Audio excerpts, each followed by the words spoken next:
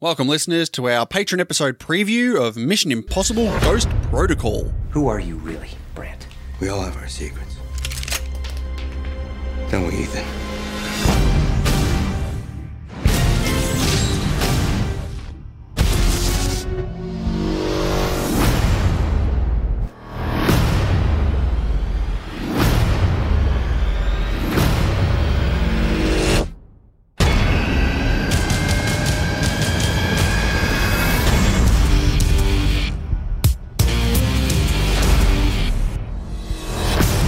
Mission Impossible Ghost Protocol, released in 2011, starring Tom Cruise, Paula Patton, Simon Pegg, Jeremy Renner, Michael Nyqvist?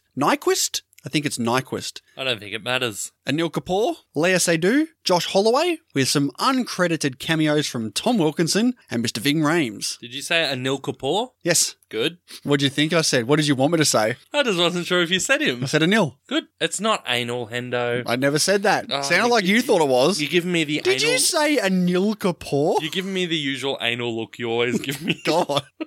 So this was written by Josh Applebaum and Andre Nemec. Music by Michael Giacchino. Do you know this name yet, Dean? He's done music on other films. Yes. Can you name one? It was in the PVP, wasn't it? True. Yeah. No. You've already forgotten Mission Impossible 3, have you? Mission Impossible 3. Did he do anything else? He did Incredibles 1 and 2. Anything else? Ratatouille, Up, Inside Out, Jurassic World, Dawn for the Planet of the Apes, So Rise for the Planet of the Apes, nothing of note then. Spider-Man Homecoming. Very big composer. Okay. Cinematography by Robert Elswit. Academy Award winner, Robert Elswit. Do you know who did the cello for the theme, though? That would be Dermot Mulroney. Damn it. Yeah, that's right. I do my research. But Academy Award winner Robert Elswit. Do you know what he won for? No. He won for There Will Be Blood. Nice. Can't argue with that. He also was the cinematographer for Hard 8, Boogie Nights, Magnolia, Inherent Vice, Punch Drunk Love. You sense a theme here? Wes Anderson movies? Oh, God. Unfortunately, or maybe fortunately, no Master or Phantom Thread. Oh, I'm glad he didn't touch Phantom Thread. Got to give that one to Johnny Greenwood, don't we, Hendo? Johnny Greenwood, the cinematographer. Damn it, I thought we were still talking about scores. No, but this is directed by Brad Bird, his first live-action film. Do you know what else he directed, Dean? I'll put you out of your misery. He did direct Incredibles 1 and 2, Ratatouille. Did some Simpsons work as well. I believe he did. He also did The Iron Giant as well. So this was originally targeted for a mid-May 2011 release with J.J. Abrams coming back to direct. What do you think of that? I'm glad it was Brad Bird. I'm glad they changed directors. Yeah, well, there was some pre-production delays and script rewrites. Yeah, well, JJ wrote some of the script. And when he got Brad Bird signed on to direct, Brad Bird was, saying, show me the script. And he was just like, listen, we've kind of got an outline, but you can do what you want with it. Yeah, he definitely gave him a bit of freedom to, yeah. Which is fair enough. Like, Brad Bird is a proven winner, I guess you'd say. Yeah, J.J. Abrams was busy working on Super 8 as well. Have you seen Super 8? No. No, I haven't either. He had to step out of directing, but he did stay on as a producer, obviously. Edgar Wright was also considered for the directing role here. How do you think he'd go with a Mission Impossible movie? I don't know. I'm not sure it's his style. It'd have to be a very, like a heavy comedic action Mission Impossible style film, wouldn't it? I don't know if I'd like that. I don't know. I mean, John Woo's pretty funny. That's unironically funny.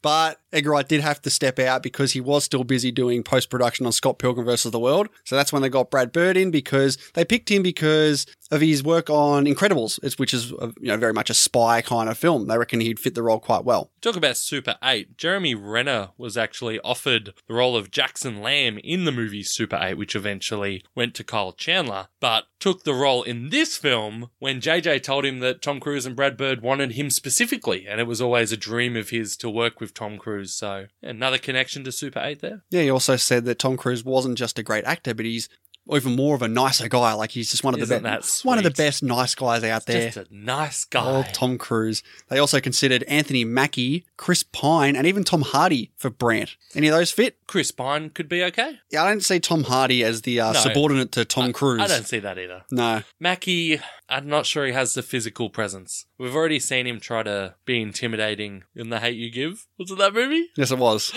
Nice. Yeah, he didn't fit that role. No, he didn't. So, no, I wouldn't get on board with that. But, like Brandt and Jeremy Renner was being basically introduced into this movie to take over from Cruise when Cruise left the franchise. And look what happened. Cruise is still going, and they shipped Brandt out of the franchise. I'm glad they did. Yeah, because they did this with Renner and the Bourne movies as well.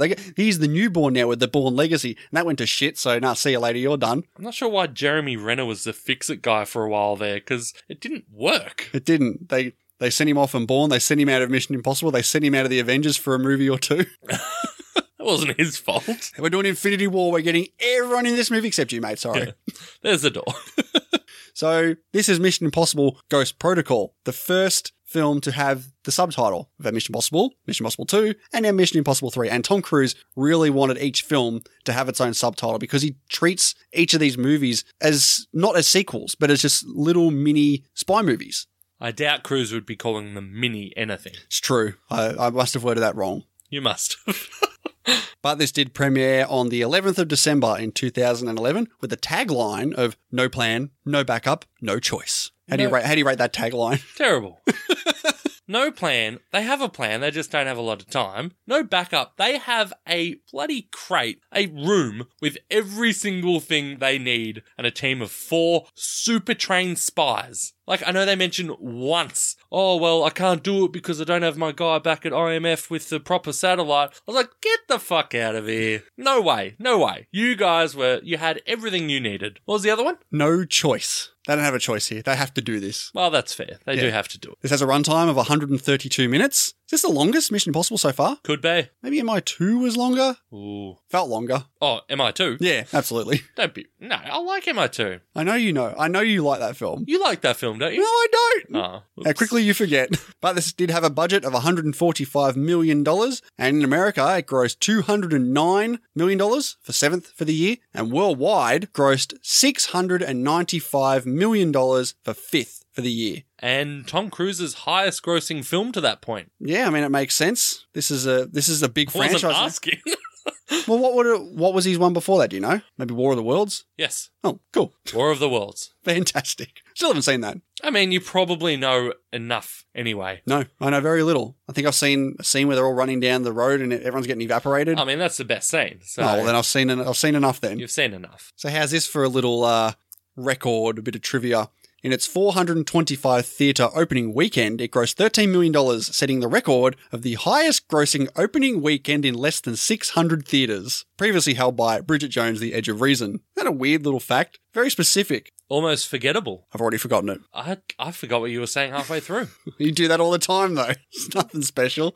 But this does have an average of 7.4 over 432,000 ratings. So definitely a step up from the old 6.9 that Mission Impossible 3 was sitting at. Yeah, and I got to tell you, from what I've seen and heard, this is the Mission Impossible film that I see is like everyone's number one. Most people's number one. This is the one they put at the top. Even after Fallout. Still, everyone thinks Ghost Protocol, like, revamp the franchise. This is the one. I mean, I think there is a shift between 3 and 4. Oh, you can clearly see that with the tone of 3 and how sort of dark it is compared to the very, very comedic tones that this film does portray. Yeah. But let's find out if it's our number one Mission Impossible film, Dean. Let's do it, mate. Thank you very much, listeners, for checking out this Patreon preview. Yeah, if you want to check out the whole episode, we've got everything over on patreon.com/IMDbJourney. And we've got over 50 bonus episodes over there too, including various film series like the Die Hard series, X-Men series, Mission Impossible series. We've also gone through some notable film directors such as Wes Anderson, Edgar Wright, and Quentin Tarantino. That's right. There's also tons of other benefits too. Early access to our main show, Patreon-only polls that we put up on the regular. Yeah, exactly. You can also shape the show the way you want it to be by telling us what films you would like us to break down. And Dean said it's spot on. Patreon.com/IMDbJourney. Go ahead and head on over there and check out all the rewards and benefits we have to offer. And we thank you once again for checking us out. Thanks, y'all.